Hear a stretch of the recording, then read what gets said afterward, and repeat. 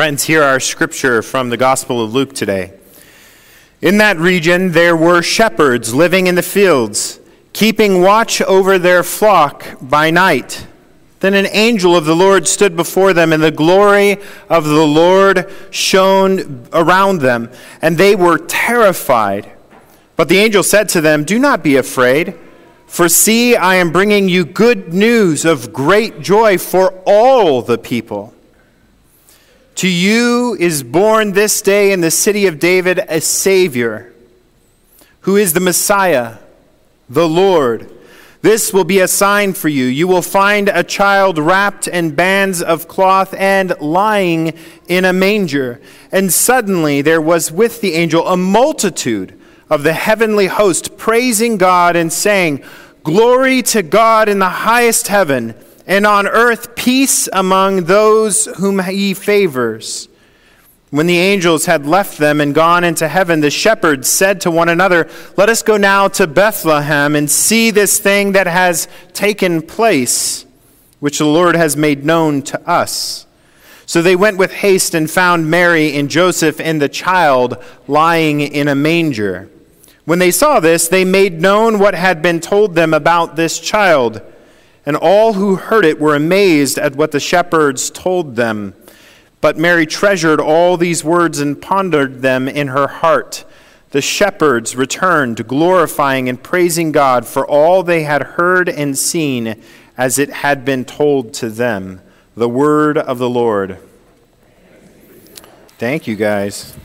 You stay up here, because we're not done yet. Okay. When you think of Christmas, I want you to tell me the first thing that comes to your brain.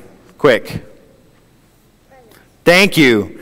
I was hoping you wouldn't have some cheesy Bible answer like Jesus or something like that. Presents. Presents.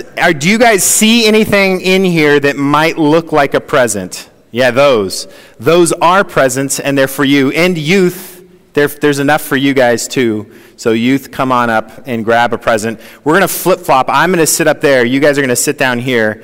So come grab a present, open it up, and turn around and face me sitting down here on the chancel. All right, open them up. Tell me what they are. What's in there?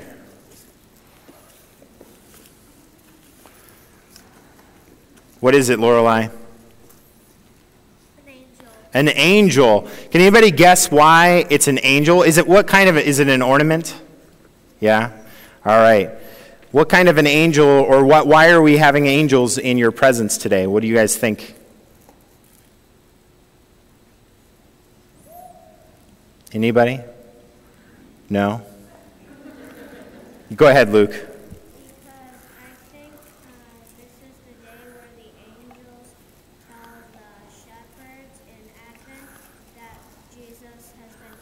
All right. Well, this Advent morning, we're talking specifically about the story of the angels coming to the shepherds, right? Yeah. So and the song, this Advent, we're talking through, or even in Christmas, we're talking through all the different hymns in Christmas and looking at their origins and stuff.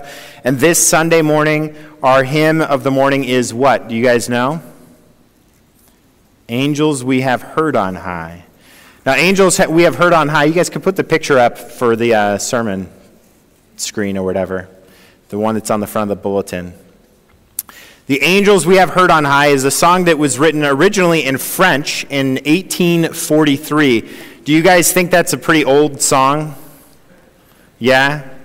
How many of you here were alive in 1843? I thought there would at least be a couple people raising their hands. Smart Alex. There's no one here that was born in 1843 yet.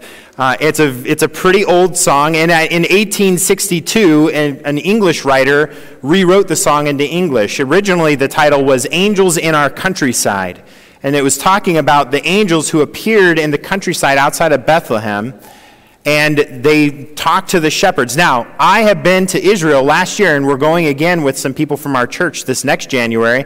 And right outside of Bethlehem, you guys, there's a field that they have protected and kept it as natural as possible so that it looks a lot like the fields that the shepherds would have been sitting in. And you guys know that in that area, there's these big rock formations all over the place. It's very hilly. And in the sides of the hills, there'd be these rocks that would stick out. And then there'd be caves that would go inside of the rocks. What do you guys think those shepherds would use those caves for? Luke? Yeah, that's right. Not even just shelters from wind and storm, but it was an easy place to get all the sheep kind of like shepherded into inside of that cave so that they can sit on the outside of the cave and they can protect the sheep, keeping them from just wandering around in the middle of the night, right? And then also keeping the wolves and other animals that might want to eat the sheep out from attacking the sheep, right? So it's a way to protect the sheep. And so there's these neat caves there that you can sit and you can do worship services in and stuff right there in the fields in Bethlehem. So can you guys imagine something with me? Imagine being a shepherd.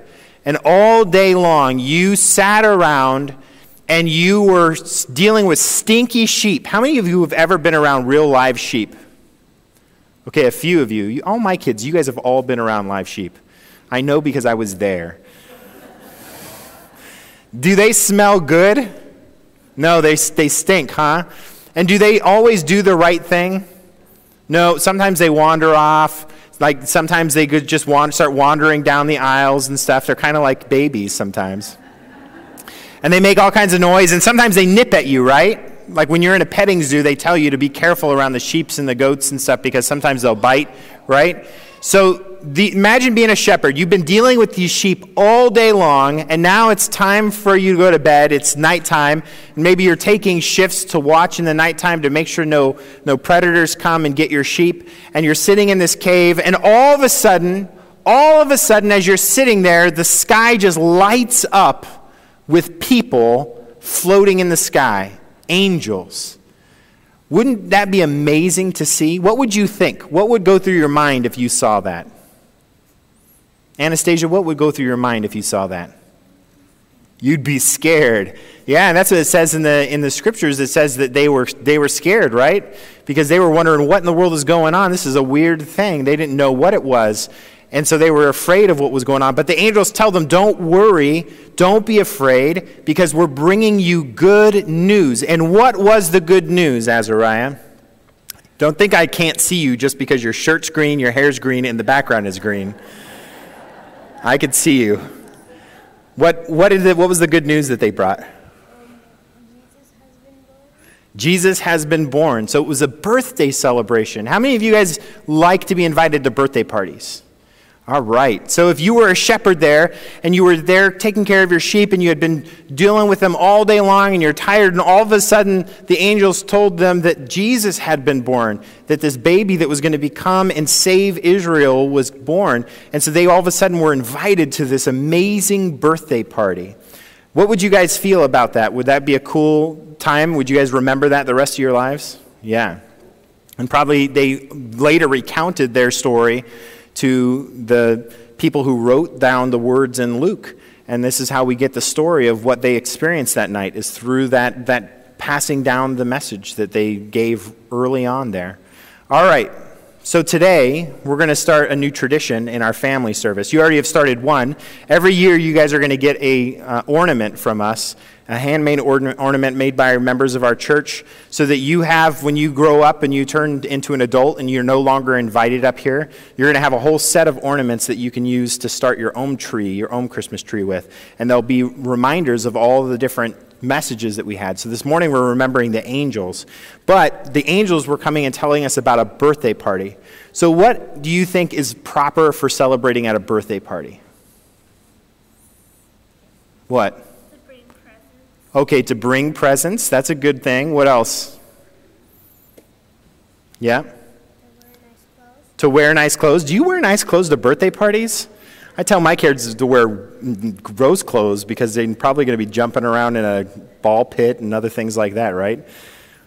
But that's good. That's good that you wear nice clothes to a birthday party. What else? If it's your birthday, what do you want there? Yeah. Okay, presents. Maybe something you eat. This is what I'm looking for. What? Cake. So this morning we have a cake for Jesus. A happy birthday cake. And so Jesus turns how old this morning? Go ahead. 2019 years old. Well, ish. We don't exactly know, but we kind of know. So, we're going to sing happy birthday to Jesus as a part of our birthday celebration this morning. And Jesus gave you guys presents this morning, so you can be sure to thank him, right? Well, thank Jesus. Well, I have my piece of cake. So there's plenty more out there. Go grab some cake afterwards. Celebrate this season. Celebrate that God has given us salvation in Jesus Christ. Don't forget that this season is a giant birthday party. Whoa! I didn't spill it. And only somewhat messed up my sweater. I could keep my finger on the little thing here. Okay. Celebrate this season as a birthday party. Be festive. Enjoy the time. And celebrate that God has given you salvation in Jesus Christ. Act like those shepherds in the first century that saw those angels and be mystified at what God has done for you.